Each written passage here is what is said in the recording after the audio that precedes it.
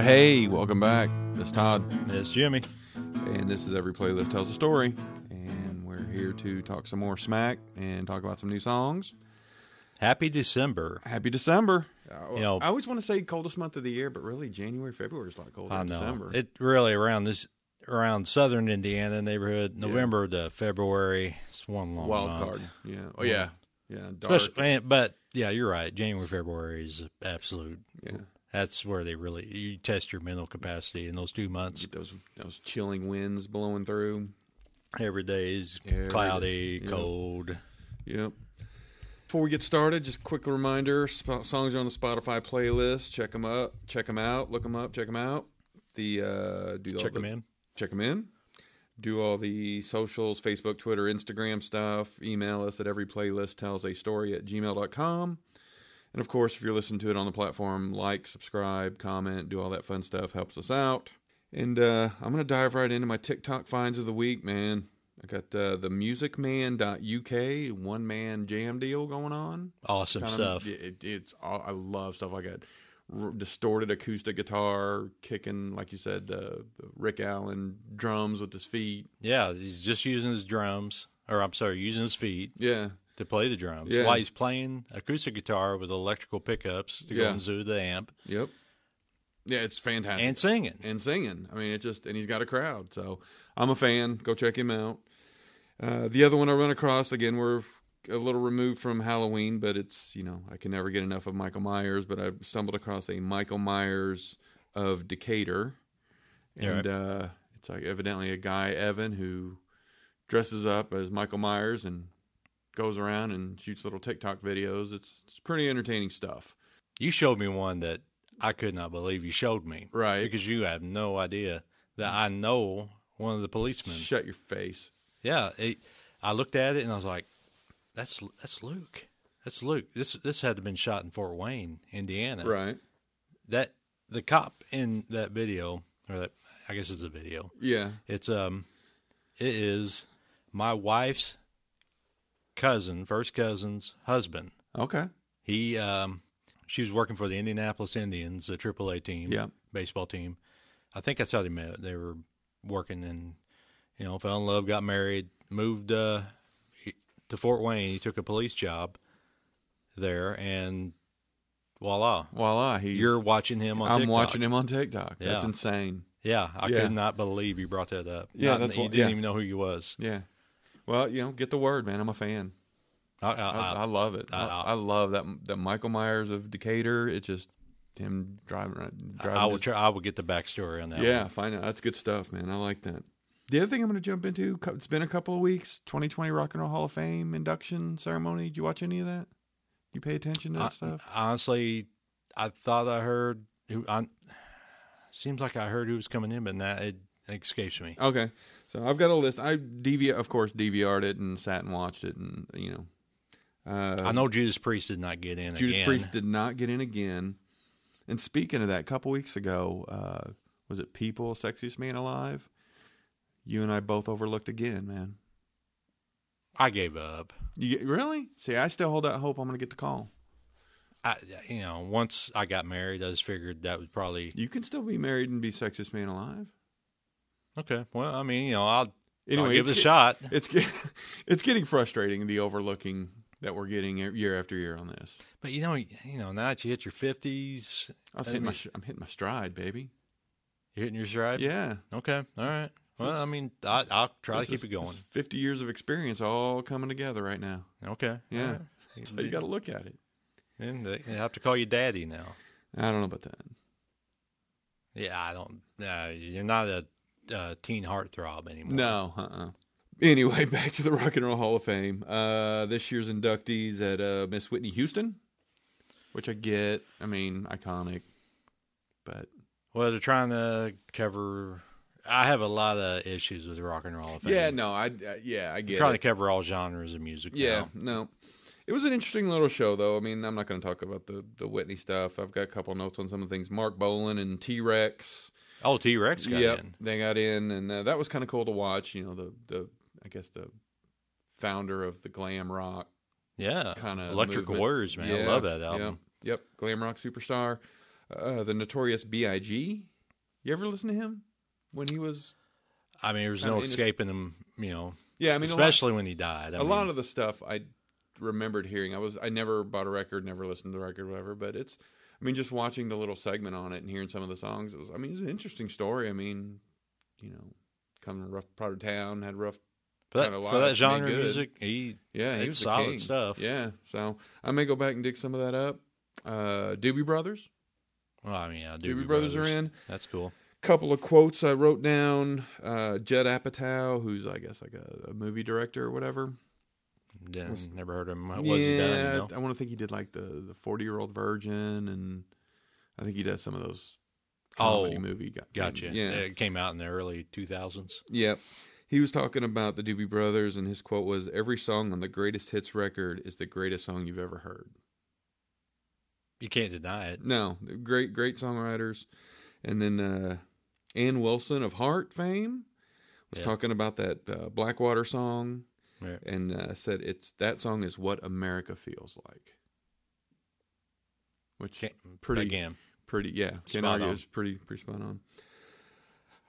Depeche Mode got in this year. Love Depeche Mode. Yes, I know that. Yeah, not rock and roll, but if you're gonna let B.I.G. in and Whitney, you got to go put some electronic rock in there. Yep. That to me, that was probably the most fascinating kind of when it was talking about their history and how they became to be and all that. That's the one that I think struck me most because I've always appreciated Depeche Mode. I've never been a super fan of it. You know, I know the songs and whatnot, but man, just watching it, their fans are emotionally invested in that band. Just watching the crowd shots of live shows, it is amazing. Oh, even before the 1990 Violator album, I mean, they were already big time. Oh yeah, and it was cool. The Martin Gore was talking about music was more about the ideas than technically being good musicians. When they were kind of describing their sounds, there was one part where he was like dropping a rock on a metal rail and recording it and saying, "All right, we're going to take that and make that part of the song." Gotcha. And it was interesting because I guess they started out really being strict synthesizer, kind of no instruments, just kind of creating these soundscapes for the music. And I guess as they evolved, guitars became part of it, drums became part of it. But they were really hardcore, and I never knew that about them. That they were really stage presence is kind of tough when it's just nothing but keyboard players. Yeah. Some of the early footage where it's just Dave the singer and then 3 guys with keyboards and stuff was a little weird, but yeah, it's really up to Dave to carry the live show. Yeah, because the other guys are kind of stuck. Yep. Behind the keys. Yeah, exactly. One thing I found really interesting is they obviously are doing this intro and talking about their history, and then they will kind of flash to different artists and different people talking about what Depeche Mode meant to them or whatever. Billy Gibbons, ZZ Top talked a lot about Depeche Mode and being innovators. There was a lot of Billy Gibbons. Really? Talking about Depeche Mode, yeah. And that Billy Gibbons voice. In that Billy voice, yeah. So I thought it was kind of weird when I first watched it, because I watched it a couple of times just to kind of watch it through and then go back and take some notes and stuff. And man, that first time I was like, wow, fucking Billy Gibbons, ZZ Top talking about Depeche Mode. I never would have paired them together. Well, you think of that Afterburner. Yeah. Sleeping Bag. I mean, that's a lot of electronic going on. Oh, yeah. And then I've heard some stuff and watched some things on ZZ Top. There's a great Netflix documentary about him, but it's like they got into that after the Eliminator thing. They really got into the technology. And I think even before then, really got into technology and stuff and was really trying to, what's new and what can we do with it. So, and you hear it in the songs, you hear it in the albums, but. And it's funny you bring it up because I know you wanted to cut it off before Afterburner, what ZZ Top was. Yeah. And here you are talking about it. Well, it's and I'll say this, it's interesting because I'll cut it off. Eliminator, I don't. You expressed your opinion. I've expressed my opinion, but they have put out some records lately. I think it's that whole "Can you forgive for the sins of the past" thing. I think they've done some recent records that are kind of going back to the roots of the band. Yeah, roots of the band and stuff like that. So, I found some recent stuff of them that I like, but Sleeping Bag, I'll never. Velcro Fly? Nope, not getting on board. And then 9 Inch Nails was the other one, which I was a huge fan of. freaking love 9 Inch Nails. One of the best live shows I've ever seen. Yeah, and it was not expecting it. Yeah, no, they're one of those bands that I latched onto, and there was even a comment, I don't remember who said it, but they were talking about when 9 Inch Nails came out, it just like it gave a bunch of suburban kids somebody to latch onto and tell them they're not alone and they're whatever they're going through, whatever. Angst. I mean, their angst. And Miley Cyrus was on there, and her quote was, "This music erases loneliness," which, I mean, a lot of the stuff's dark, man. Was Pretty Hate Machine their first album? Pretty Hate Machine was the first record, yeah. Now you brought up like first songs of first albums. Yeah. That's another good Head one. Like a Hole's a great opener, man. Yeah. And there were some cool quotes in there. I'll talk about 9 Inch Nails, but the one thing is, like, somebody said that song's got 2 choruses. And you don't even realize it. It's the whole bow down part and then the Head Like a Hole part. It's literally 2 choruses. It's a freaking great song. And then the story, I guess, and I haven't looked anything up on it, but, you know, as I've always known it is, you know, he was just kind of working in the record studio and kind of piecemealing his time together to make that record and doing it the way, I mean, he's another, you know, kind of one-man band kind of thing. Where definitely. It's all very creative mind, that's for sure. But talking about the live shows, there was stuff, it was showing like that Woodstock footage, 94, yeah, and just the covered in mud and just going through microphones. Oh my God. One microphone after another because he kept stomping his forehead against it. Just ridiculous. Yeah. But yeah, great live band. I saw them actually, they did in Austin City Limits. Okay. Which, you know. What year? Oh man, it's been 4 or 5 years ago, I remember. Oh, not too long ago. Yeah, no, It's not too terribly long ago, pretty recent. But it's just even them in a environment that was a little more restricted and not wide open to jump. I mean, they're just a fantastic band. There's no straight stage props at Austin City Limits. No, it's that. And then a couple other things. They did a little tribute to Eddie Van Halen / Kirk Hammett from Metallica, Tom Morello, Rage Against the Machine, Audioslave. He called Eddie Van Halen the Mozart of our generation. I'd agree. It's innovation. You talk about innovation. Yeah. Nobody's done anything like that since him. And then Irving Azoff, little piece on him. He got some Lifetime Award. You know, obviously known for being the Eagles manager, the famous, manager of all the big acts. Yeah, the famous quote from Don Henley: "He may be Satan, but he's our Satan." It has no problem being the bad guy. Settling the show. Does not. And John Landau, which when I heard the name, for some reason I was thinking John Landau was movies, but he evidently started out as a music critic and became a producer. Springsteen is his guy. James Taylor did a lot of stuff with them. So not the movie producer. Not the guy did. John Landau was a producer for Bruce Springsteen, producer for James Taylor. Started out as a music critic at Rolling Stone, somewhere before that. Okay, and kind of got into it, but. Interesting stuff. I love, you know, whether I know you or not or whatever, it's all interesting stuff. I even watched the Whitney Houston stuff. There was just nothing really jumped out at me about. What was that on? Where'd you see that? It was on HBO. HBO? Yeah, HBO shows it every year. Yeah, usually it's on, and that's why I never see it. And then, I'm sure it'll show up somewhere else. So. Gotcha. But, some of them there's some memorable moments with the Rock and Roll Hall of Fame. Last episode we mentioned CCR and how he refused to play with the. Yep. I mean, Blondie. You remember the Blondie one? I don't remember the Blondie one. Well, the former members who sued the current members because of song rights and all that. They crashed the party. Nice. And got on the mic and begged to get on stage with them and play. And Debbie Harry was kind of playing like the good cop, and the guitar player that's been with her forever, and Blondie was playing the bad cop, saying no in front of everybody. It was kind of awkward. My feeling is, whatever demons you got, whatever history you got, whatever stuff like that, put it aside. Do it for the fans. I mean, the fans are the ones that want to see it and dig it. My 2 cents. Yeah, but I mean, you can hate people. There are a lot of bands that like Kiss. And, you can have a lot of animosity, but God, you can't put even Van Halen. You can't put that stuff aside for 15 minutes. But that's what made them great. I guess they were a train wreck waiting to happen. You know. Yeah, I guess. So, you got anything? Just going strong on my Saints. Okay. Did I tell you that every week, every Sunday that I go to church, they win? Oh, really? Like I went when I was down in New Orleans week 1. Right. Went to the St. Louis Cathedral. You know, and I pray for every starter. I pray for the punter. I pray for the kicker. Right. Pray for the offensive line, defensive line, secondary, every individual starter. I even pray for the coaches for the play. I learned to start praying for the coaches in their play calling. Okay. And they've gotten better and better. I missed, I didn't go to church week 2 or week 3 of the NFL season, and they lost both those games. But every Sunday that I go to church and pray for them, Right. I mean, just go to church. I've always prayed for them when I go to church. They win, and it's been a great season. They're the best team in the NFC right now. So basically, the Saints are riding on whether or not you get up on Sunday morning. In my world, I have to get to church at 9:00. And then is there, you know, when you say you pray for you run down the list of things, is it like kind of a rosary type running down the list of things, or is it just, do they all the parts get equal time? Well, I go up in Catholic Mass, you go up and get, you eat the bread, right, and drink the wine. Of course, the wine's not being served right now because of COVID. Mm-hmm. But then you go back to your pew. Is it bring your own?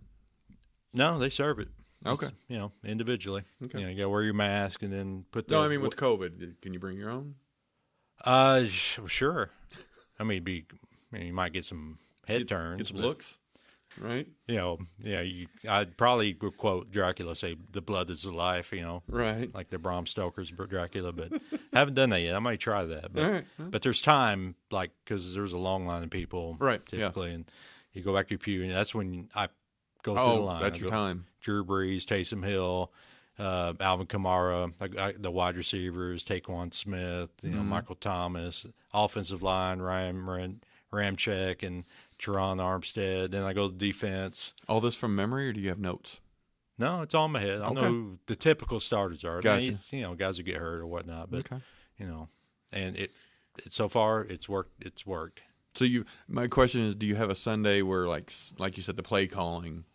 Yeah. Do you get home and the play calling's terrible in the game? Absolutely. And do you go back? We win by 3 points. And you go back to I've left the play calling out of my prayer. Yeah, I'd say it's probably about week 7, 8. Okay. When I started adding that in, because I never think of the coaches. At least I didn't at that point. And I was like, I'm not praying for the play calling. I got to pray that the coaches call the right plays, because there's some, Sean Payton, the head coach, he calls some cutesy plays, like, come on, man, right? Not appropriate time to be trying this, right? Yeah, because we got to get the first down or whatever. Yeah, so start, and I'll tell you what, they've been slaying since then. Okay, all right. Instead of winning by 3, they're killing it, doing well. Yeah. All right. Well, keep going. Yeah, Saints are riding high. I'm feeling good. Keep on going to church. Yep.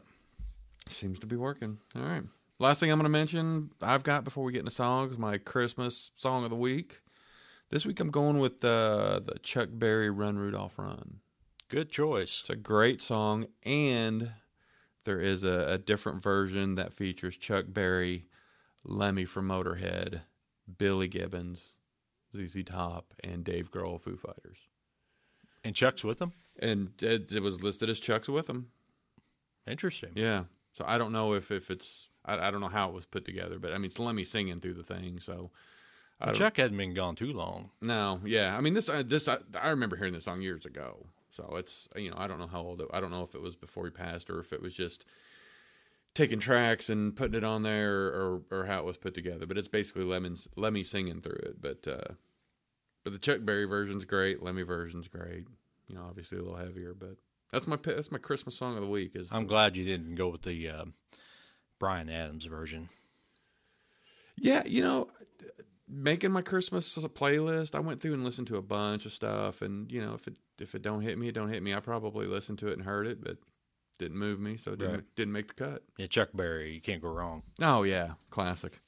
Good choice. All right, go ahead and you ready to get started? Sure. Okay, cool. So my song, I'm going to go first this week. My song this week is a song called Blues Hand Me Down by the band Vintage Trouble. Vintage Trouble. Are you familiar with Vintage Trouble, Jimmy? I am not.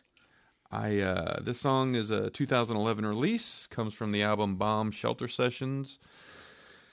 Quick notes on the Vintage Trouble. Formed in 2010, they have quietly become rock and roll's best kept secret.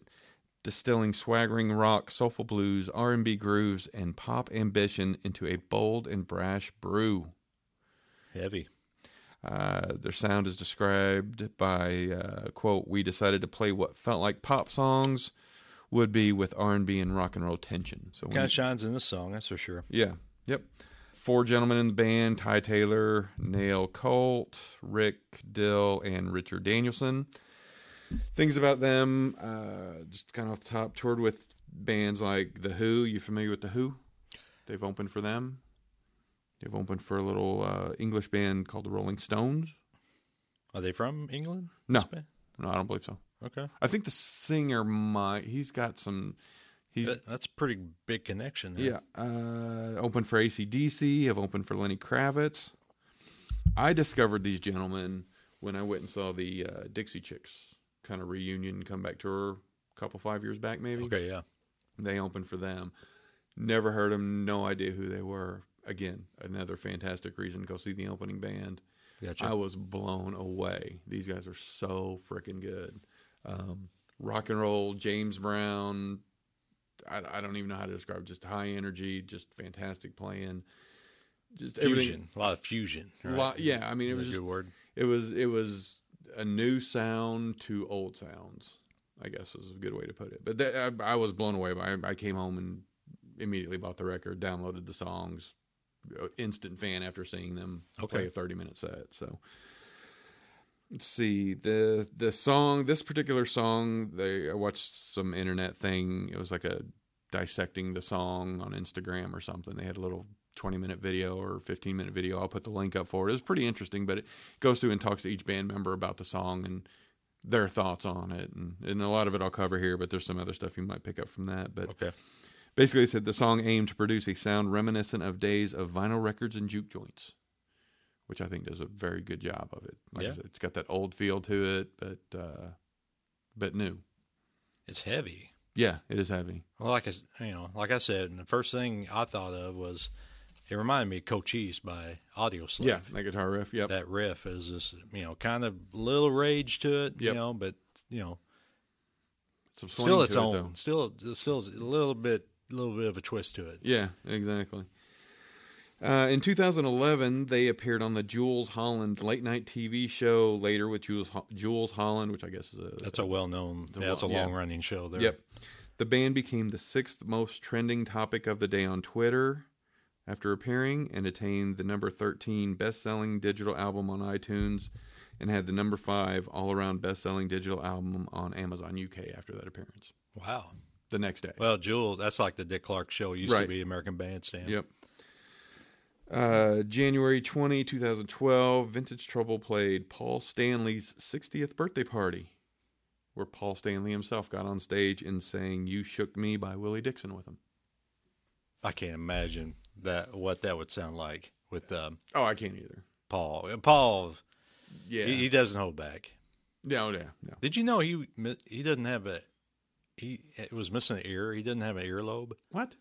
He was born with. I think he was born without an earlobe. I didn't know it. Well, he always wore long hair. Oh, so it's always hidden? Yeah, and they made an artificial one now. Okay. For him, but for all through the heydays of Kiss, no kidding, he had a missing ear. Never knew that about Paul Stanley. That's news. That's news to me. Yeah. In 2015, they not only supported AC/DC in Europe and North America during the Rock or Bust World Tour, but they also fulfilled a dream of theirs by playing at a live taping of Austin City Limits that was streamed across the world. And again, I did see that Austin City Limits with them, and it is fantastic. When did they form? They come together in 2010. And they've done all this in 10 years. 10 years, yeah. Wow. They're like some weird underground secret band you've never heard of. Yeah. And again, I would have never known who they were. I stumbled across them at that Dixie Chick show. Okay. I mean, it's a weird pairing for a Dixie Chick show, but they blew me away. I mean, I get it. Whenever you say, hey, they played live on this show and they did all this stuff, they were trending on Twitter the next day, whatever. I get it because they're fascinating to watch live. They're a fun band to watch live. Again, I've got like a link for that Instagram thing. I'll put the link up there for that. Just some notes from that song deconstruction episode. It came out in May of this year. The singer was asked by a friend about his dad. He said his dad was trouble. Friend asked him what kind of trouble. He replied, vintage trouble, and that's how the band name came about. Okay. His dad was vintage trouble, and he compared it to old money versus new money kind of thing. There's old trouble versus new trouble. My dad was old trouble. Vintage trouble. The song opens with the line, Papa was a blues man, gave me the blues hand-me-down.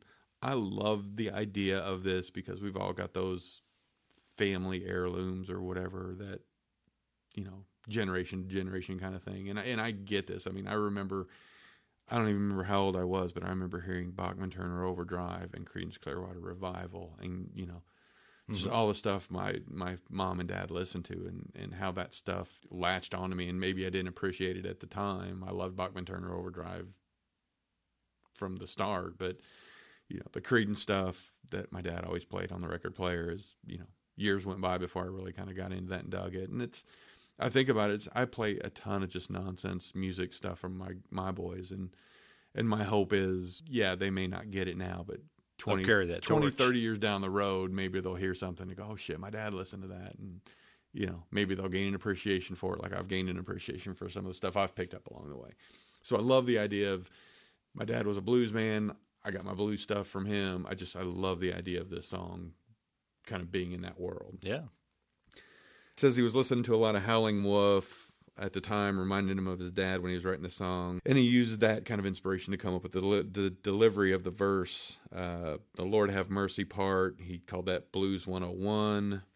And then the chorus, the Blues Hand-Me-Down part where he's talking through the chorus, reminded him of being in a Southern church. Like asking God for the blues because the power of it, and it's interesting hearing him talk about how he constructed this song. To me, Howling Wolf, you talk about a unique voice. Oh yeah. Basically called it to if they had to name a song that was their theme song, this is probably it. I think it's a great description of the band and how they sound and what they're about. The guitarist was talking about the licks that. Getting that soul sound, said he was influenced by Stevie Ray Vaughan, kind of wanted to incorporate it into that. I think he was even talking about how he used to play one type of guitar and then switched over to another one. I don't know if it was a Telecaster switching over to a Les Paul or vice versa, but well, yeah, you said there was only one guitar. I was like, wow, it's like the solo came out of nowhere. It was definitely distinct from the groove of the song. Yeah, the coolest part of the song that I think they said in this little thing I watched was. And I think it really leads to the song is they recorded it all together in the same room. And I think that really lends that live vibe, energy to it. Instead of doing piece by piece and building it or whatever it is you do.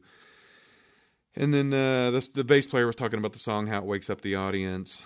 And he even was talking about the first time that they played it live. He thought they screwed it up because I guess they were playing it a little faster tempo than they'd normally been playing it.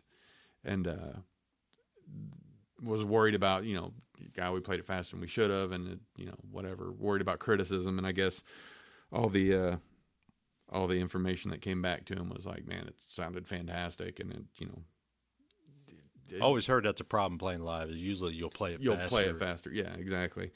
So, and then, to me, it's one of those things that goes to show that, you beat yourself up over 30 things a day or whatever you're going through it. I mean, sometimes you just got to stop and think maybe it's not all bad. And, this is a perfect case of it where he was just beating himself up thinking they played the song terribly, but everybody came back and talked about how great it was. So it's that don't be too hard on yourself kind of stuff.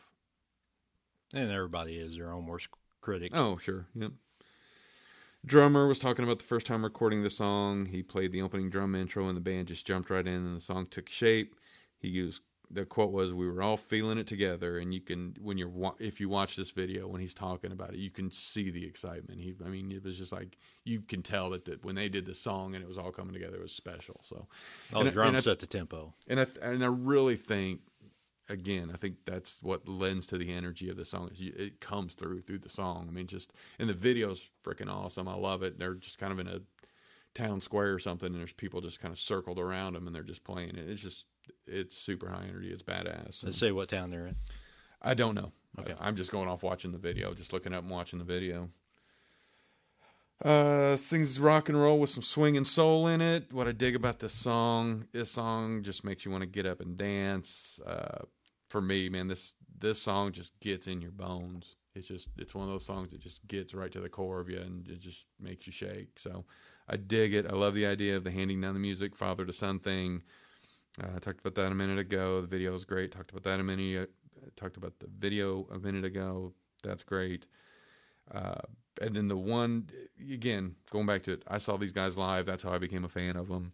And then the other thing I remember from that Dixie Chick show is there was a point in their set that, I don't know if it was like a set change or costume change or whatever it was. It was after they'd been on for a while, but the band and everybody went off the stage. And this is the Dixie Chicks. This is not Vintage Trouble. So the Dixie Chicks and everybody go off stage, and there's a big video screen, and it comes on, and it's a video of them in like a convertible car driving down a highway or something. It was like some intermission type video thing. But there was an instrumental behind it, and it haunted me, and it took me forever. I mean, it probably went on for 3 to 5 minutes, and I bet for the first 2.5, 3 minutes, I was like, what the hell? How do I know this? What is it? It's an instrumental version of Ace of Spades. Motorhead. How did it sound compared to the original? Oh, I mean, it was set up to be background music to this video that was whatever was playing. And like I said, the only thing I can remember is the three of them were in a convertible car driving through the desert. Okay. But it was just kind of the background music of whatever was going on in that video. And that, for whatever reason, I remember this Blues Hand Me Down. There was a couple other songs that the Vintage Trouble did. And then that video, and it just driving me crazy. It was like, why do I know that song? Why do I know it? Because it was like an elevator music version of Ace of like Spades. a Muzak take on it. Yeah, kind of a Muzak take on it. That was playing in the background of this Dixie Chicks video during whatever set change it was. And I was like, and when it hit me, I was like, holy shit, that's Motorhead. Okay.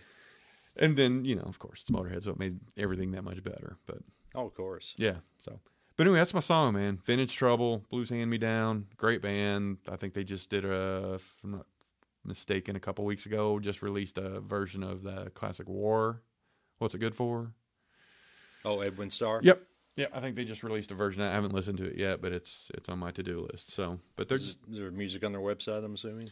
Music on the website, stuff's on Spotify. They got a bunch of stuff on Spotify. You can YouTube the video for Blues Hand Me Down. There's a couple different versions, I think. It's just a fun band. Okay. Something to get you up and shaking, shake off the November dust. Interesting. I gotta check that out. I wonder, I'm so excited for next summer when touring may begin again. Right. I mean, I'll talk about the vaccine and all that. I just wonder how the industry is going to be when it is reborn. Well, there was something a couple weeks ago, like Ticketmaster, or was it Ticketmaster? Or Live Ticketmaster Nation? Had some scary Live news. Nation was doing something about... Well, they own Ticketmaster. They got to check your vaccination record before you let you go, but then they backed off of that pretty quickly. Yeah. I don't know how you... logistically, I don't know how you do it. Yeah, they should have not brought that out, because I was in on a conference call, and they had a rep from Ticketmaster that brought that up, and he was just like, yeah, they kind of jumped the gun. It was just, we're just spitballing ideas. Right. It's not what we're going to do. Yeah. Because I don't see how they can legally, that. require that. With HIPAA stuff and all that. Yeah. Yeah, I mean, it's...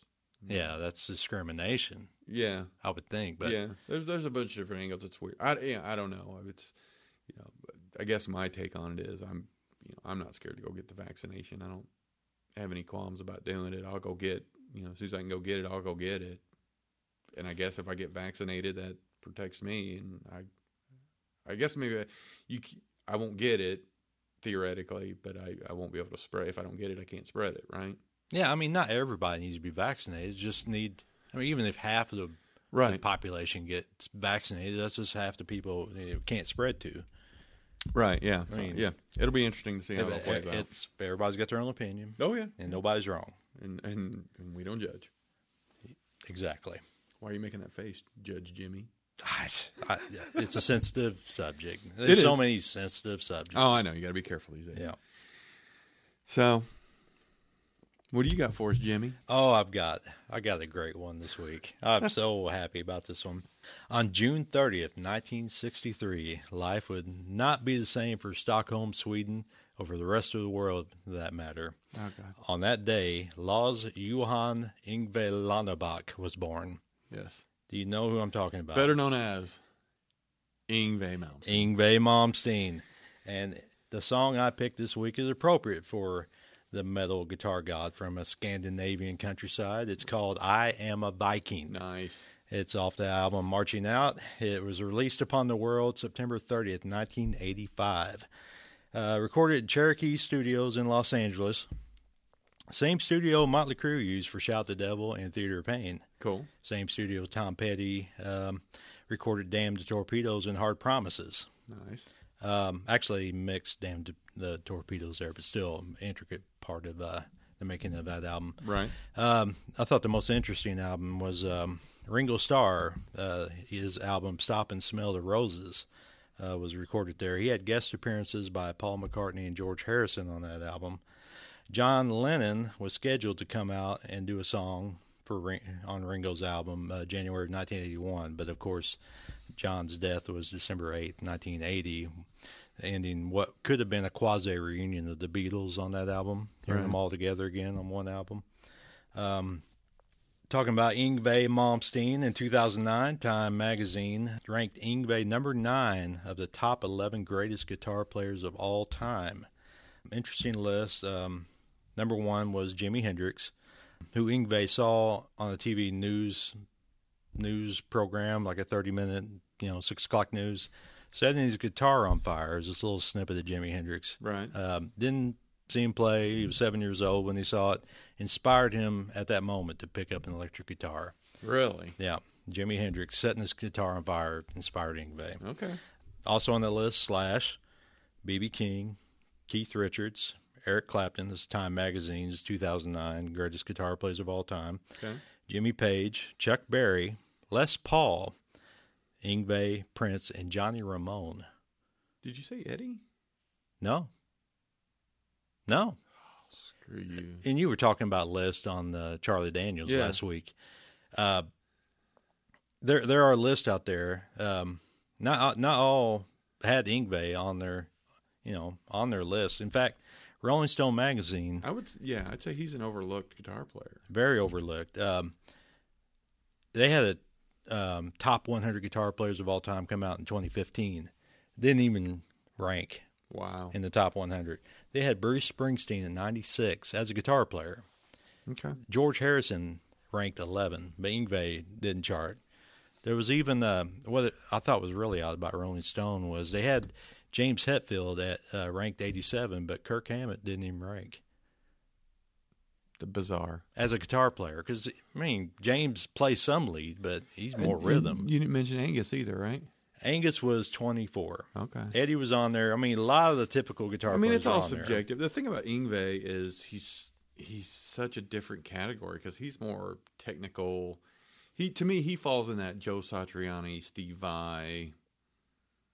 Yeah, he's in a class by himself because he plays like a classical style. Yeah. His instead of fast and loose like George Lynch or the standard rock. The standard rock guys, yeah. I saw an interview where they asked him who would he want to play with, and he said, well, everyone I want to play with died hundreds of years ago. Oh, God. Yeah, Mozart and all the great composers. And that sets the tone for the... Yeah. The story of Yngwie Malmsteen. The story of Yngwie. We've heard a billion times. Yeah. True or not, it is what it is. I'm getting ready to tell you I don't want to ruin it. Oh, that's just a bit, and it could be, yeah. And it could also be that Yngwie is known as an egomaniac who is impossible for any musician to work with it for any amount of time, any length of time. Right. His band on this song, I'm a Viking, Rising Force, got started. The spark of the band, the idea of Yngwie going solo got started when Yngwie was being forcibly restrained on the ground backstage at a rock show with his band at the time, Alcatraz, was playing this live show. This is a great story. Graham Bonnet, who replaced Ronnie James Dio in the Ritchie Blackmore band Rainbow, he tells a story about this. Graham Bonnet, of course, sang on the Rainbow's probably their most chart-topping song. Well, at least it was in the top 10 in the UK. Hit Since You've Been Gone. written by Russ Ballard from the band Argent, who's known for the song "Hold Your Head High." Yeah. Graham had just quit / fired, depending on who you ask, from Rainbow, and he was looking to start his own Rainbow type band that he would call Alcatraz. I don't know why, but it sounds cool. I guess so. If you're from England, Alcatraz. Right. Well, plus, when did Clint Eastwood's Escape from Alcatraz come out? I think it was around the same time. Might have been, yeah. Yeah, it was around the same time, so I'm sure it had some connection to that movie. A 19-year-old Yngwie, who was in the band Steeler at the time, which featured another... Steeler, Ronnie James Keel, right? Was Ronnie Keel in that? Ron Keel. Yeah, you took the words out of my mouth. Yeah, he was front man on that one. Yeah. Very good, Todd. Every now and then things pop in. Makes sense. Yep. Yeah, well, it's because we're in our 50s. Yngwie found out about Graham's new band, and being a Blackmore fanboy, forced his way into an audition with Graham Bonnet. Graham had him play, some of the songs he wrote, and then they went and played some Rainbow and just blew him away. He was such a great guitar player. Everything that he is today, he had it at 19. He just couldn't turn him down. He became the first guitarist of this new band.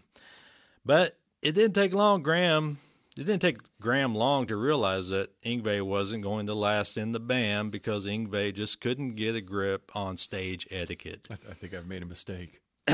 According to Graham Bonnet, Yngwie decided he was the most important thing on stage. Sure. Which disappointed and frustrated Graham. Nearly every time Graham Bonnet would sing a passage that didn't involve a solo, Yngwie would stand in front of him and do one of his solos. And that's weird, because typically lead singers are really good about kind of taking a back seat to the other players in bands. True, but there are verses and choruses that need to be sung. Well, sure, but you can do it from back there. They don't need to see your lips moving. They need to see my fingers playing. I would love for that attitude to last in any band. Well, sure, yeah. What is it, LSD, lead singer disease? It's usually vice versa. Yeah, but, even I got two buddies of mine that are brothers, and I used to go over and play bass at their house, and one of them, he doesn't know chords. Like, one of the brothers sings and plays chords. He's kind of Bob Dylan-ish about it. He just plays the basic chords. Yeah.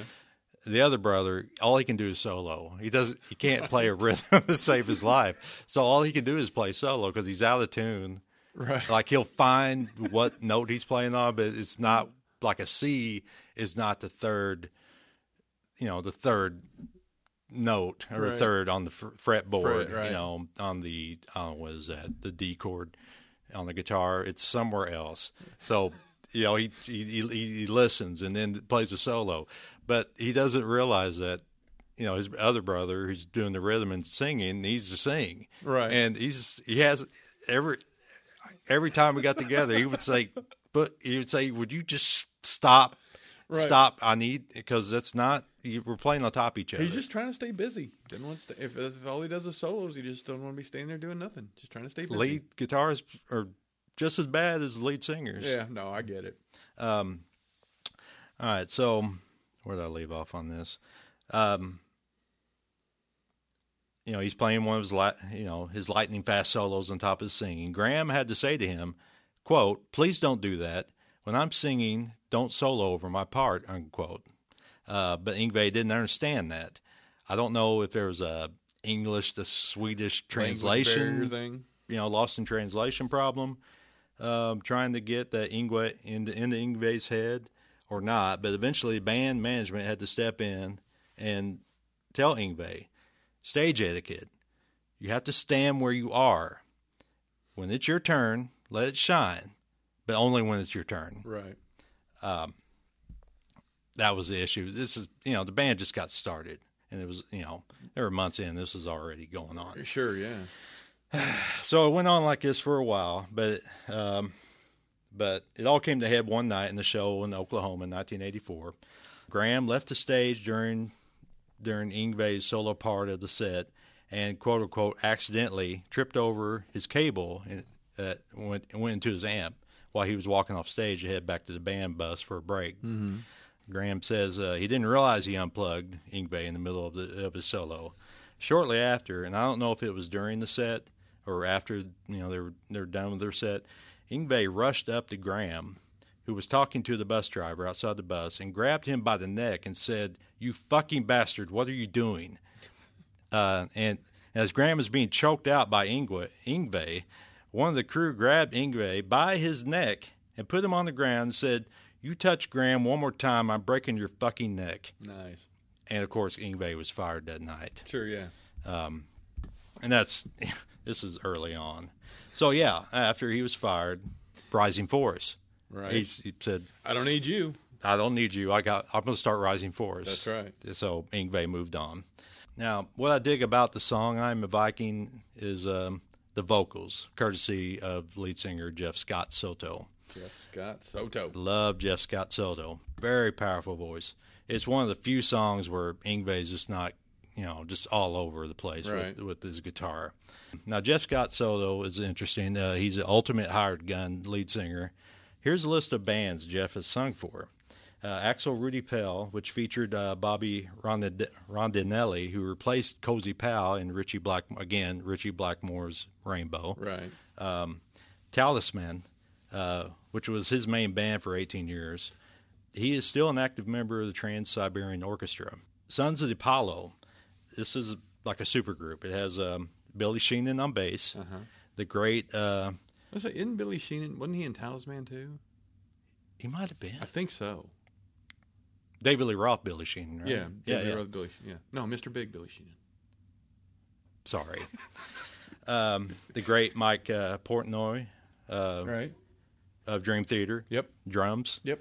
Bumblefoot, Okay. Guns N' Roses. Yeah. And Derek Sherinian. Derek Smalls. Derek Smalls on bass. Smell the Glove on keyboard, who played with everyone from Alice Cooper and Dream Theater in the 90s to Billy Idol for 12 years, and yes, even Yngwie Malmsteen when Billy Idol wasn't touring. Okay. Derek is also a current keyboard player for the still listed active as a member of the band Black Country Communion, which features Glenn Hughes on bass, Joe Bonamassa, and Jason Bonham. Mm-hmm. Jeff Scott Soto also fronted the band Christ the Conqueror, a Christian metal band formed by two former members of the band, the Misfits, bass player Jerry Only and his brother/guitar player Doyle Wolfgang von Frankenstein. Okay. Or it might be Frankenstein. Not familiar with them. I'm thinking of Young Frankenstein there. Gotcha. I so hope it's von Frankenstein. Jeff Scott Soto also fronted the Boogie Nights, which is a 70s disco tribute band, kind of like Hairbanger's Ball. Gotcha. Tributes to 80 Rock. He was the front man for that. A band called Soul Circus, Sirkus. Okay. Soul Circus. Fancy spelling. A Neil Sean of Journey fame side band featuring another famous gun for hire bass player, Marco Mendoza, who I saw play bass for Thin Lizzy about, I want to say 10, 12 years ago when John Sykes. Is that Twisted Sister Mendoza? Am I thinking of something else? No. Okay. I don't think he's in Twisted Sister. Yeah, probably. They've always had the same bass player. I saw him in Thin Lizzy when John Sykes handled the vocals, and Tommy Aldridge was on drums. I mentioned him. Yeah. I know on the Ozzy episode we did. Marco also played bass for Bill Ward's band. Bill Ward being the drummer for. Yeah. I didn't know he had a solo project. Yeah. He played bass for Right Said Fred.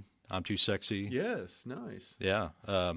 Dolores O'Riordan, Cranberries lead singer when she went solo. Tim Ripper Owens and Tommy Shaw. All right. He's played bass he's been around the block. Yeah. The band Soul Circus also included Dean Castronavo on drums, who played with Neil Sean in the band Bad English, a late 80s band. That right. I remember former baby singers John Waite and fellow former Babies current Journey keyboard player Jonathan Kane. And was in Journey from like 98 to 2015. He also currently plays drums for the Dead Daisies. That's another Glenn Hughes band. Okay. And another hired gun, Doug Aldrich, who we saw play for Dio when we went over to Sauget. Was that the Pops Dio show? At the Pops Dio, when they were touring for, what was it, Slaying the Dragon? I don't remember. Killing the Dragon. All I remember the album. Waiting for that red light to come on under him on his face. Right. Light up his face in that red light, make it look evil. Yeah, and it wasn't long after I saw him. Well, it would have been when they had the 20th.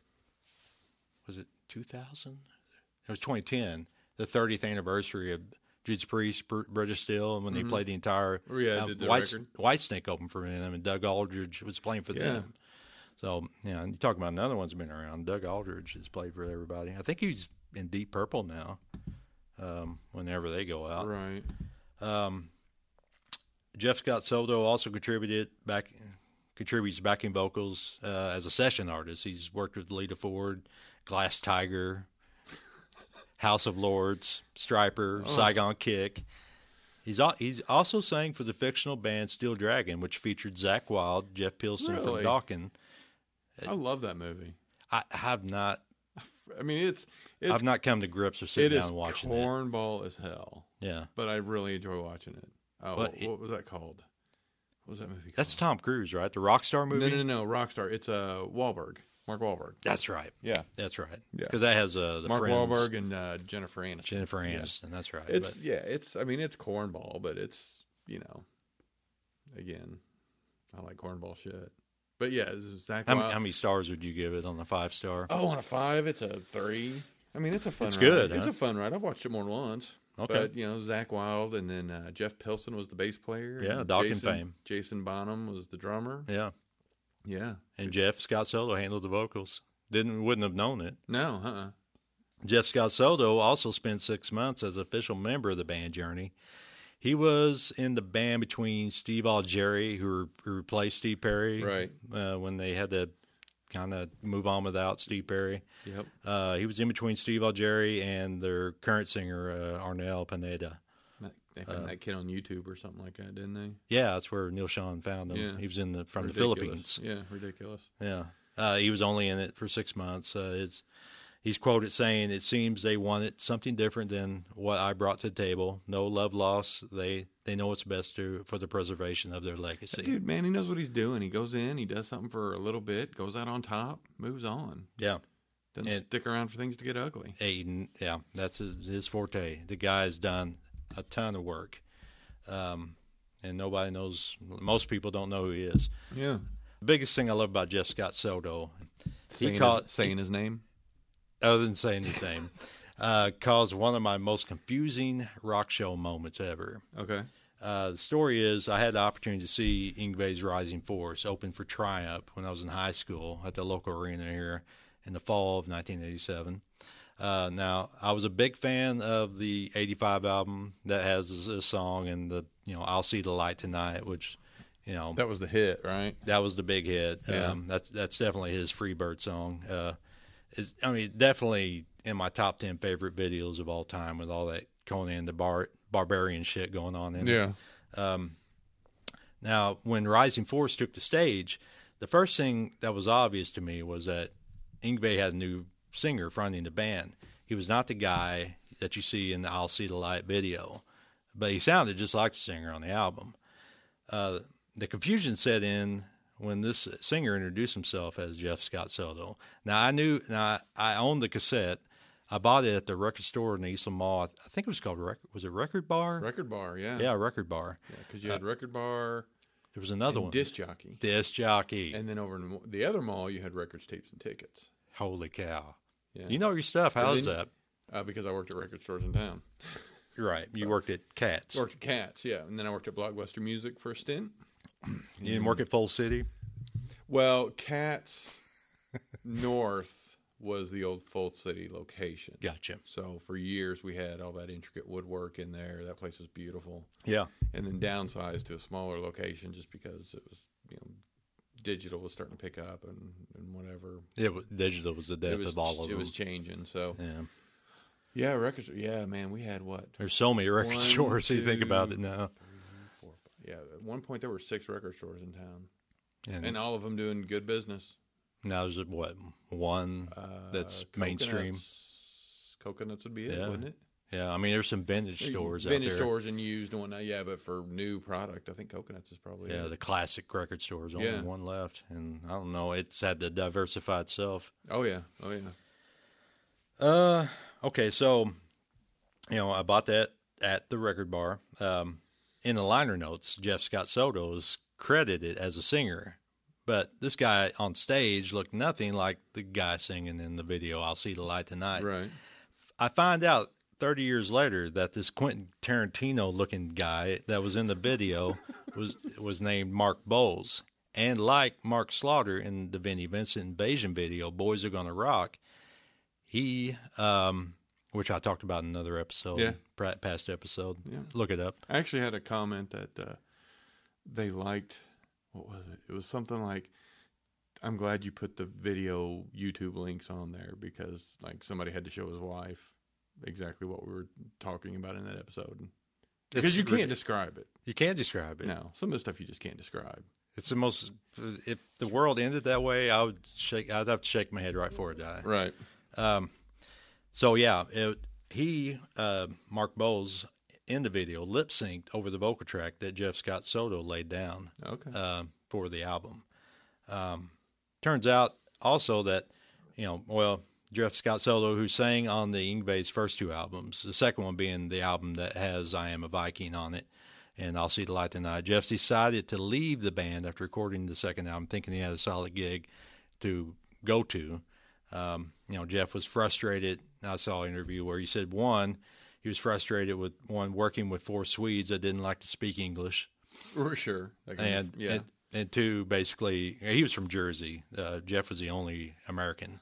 Gotcha. The rest of the guys were all Swede. Right. So they may have been talking bad about him. Oh, yeah. And he did not know it. So I guess some insecurity there. And two, basically, being more of Yngwie's employee rather than a bandmate.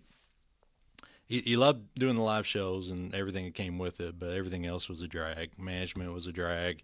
They made everyone feel like they were employees. So Jeff leaves, and, Rising Force had a tour coming up. They were just maybe a week or two from a festival show coming to the Oakland Coliseum in California, Day on the Green Festival. Mm-hmm. Featured Scorpions, which they were on their Worldwide Live tour. Nice. They didn't record there, but it was that tour that made that Worldwide Live album. Rat, Y&T, and a young band named Metallica touring on Masters of Puppets. Okay. Jeff Scott Soto's gig that he thought he was going to, it fell through like within a week after quitting and wanted to come back, but it was up to Mark to decide. And Mark said, no, this is a pretty sweet gig. I'm going to stay on. So, Jeff's pissing in the wind basically, and Mark moves on with the Rising Force. But you got to think deep in the back of his head. He's like, this thing's going to fall apart. I just got to stay close. Yngwie Malmsteen. Oh, you're already getting to the punchline. Frickin' Yngwie. Yeah, he knows it was something. Mark doesn't know. Right. It's like that ex-girlfriend. No, it's cool. You stay in the band. I'll find something else. Yeah. It's cool, man. We're all good. Hey, have fun. Yeah, exactly. Have fun out there. Hey, a little bit of advice: learn to speak Swedish. So Mark Bowles stayed in the band for a year and a half, singing on the third album, Trilogy. Interesting album cover on Trilogy. Yngwie is using his guitar, I think, as a sword, with the headstock being the edge of the sword, pointed at the airborne three-headed Greek mythological monster known as Hydra, not Hell Hydra from not the Hell Hydra from the Marvel movie Captain America, but the actual dragon, like monster, like a three-headed dragon. Well, like Godzilla fought in the King of the Monsters movie that came out in 2019. Yep. So Mark, like Jeff, had the same problems. He said he loved playing live, loved the fans, but didn't like not getting paid and being treated like a replaceable employee by the band manager. So imagine what happens. Mark quits. Jeff comes back. And Jeff just happens to be driving by. Hey, what? You guys having problems? What? Oh, you need a singer? Well, shoot, I'm not doing nothing. Yeah. Okay. I'll go on tour. You know what? Let me go home and check my calendar. But yeah. Yeah.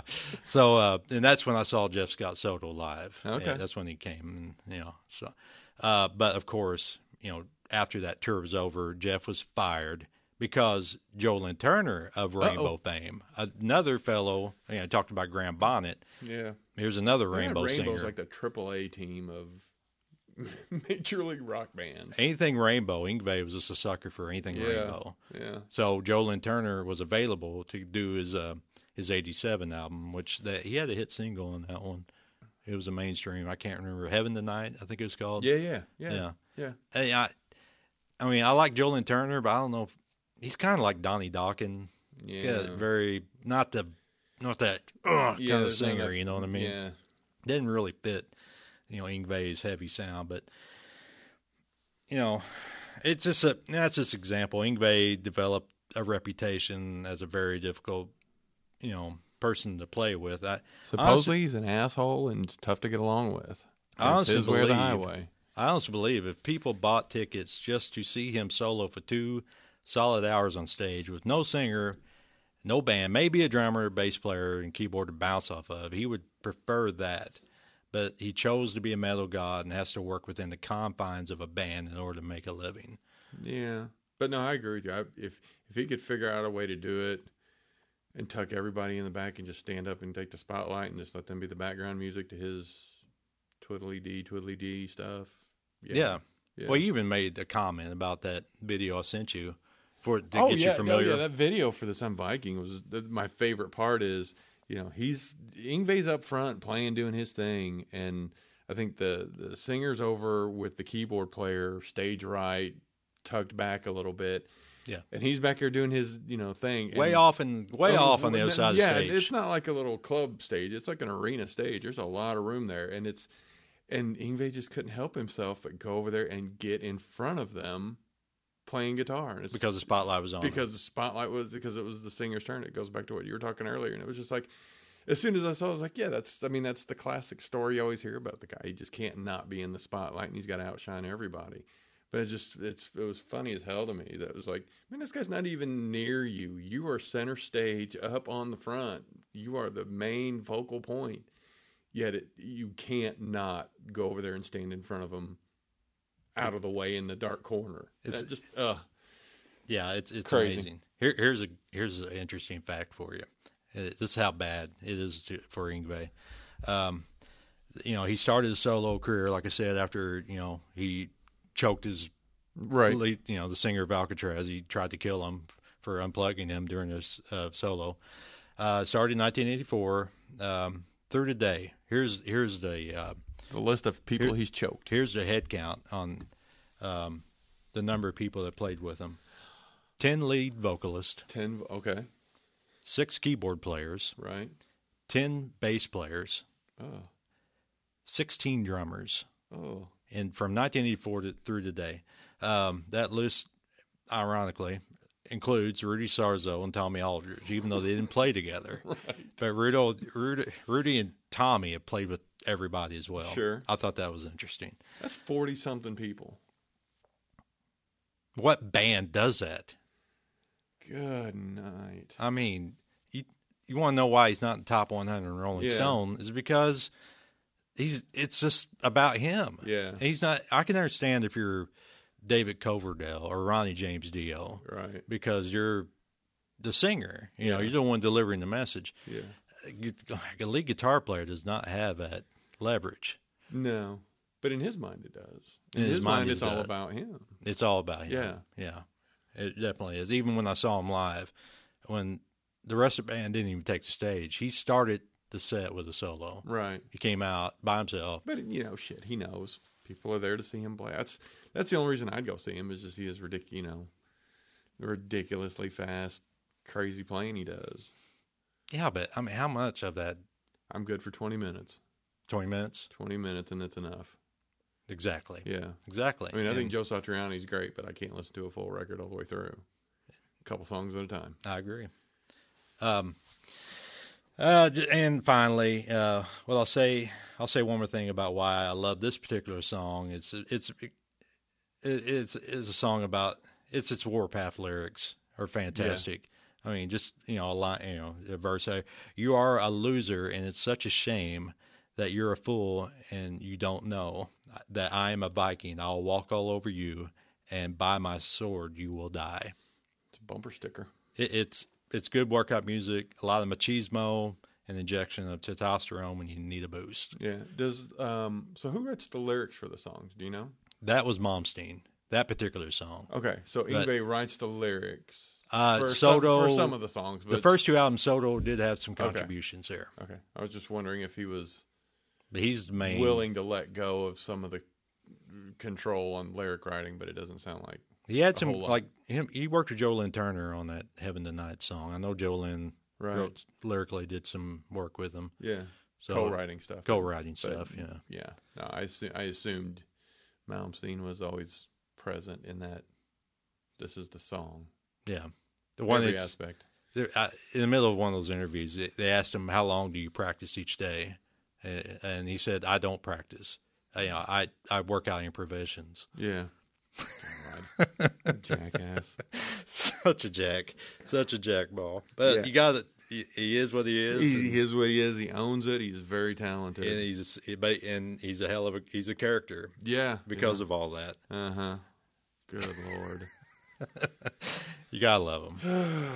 But yeah, that's my song this week. I Am a Viking by Yngwie Johan Malmsteen's Rising Forest. Pride of Sweden. Pride of Sweden. Goodness. And his outfits were always unique too. It was always that shiny spandex pants, and then for some reason, like his tops were always like a kind of a jacket. Yeah. He was never a jeans and t-shirt guy. It was always almost very flashy. He's like a 3-ring circus leader, almost, Yes.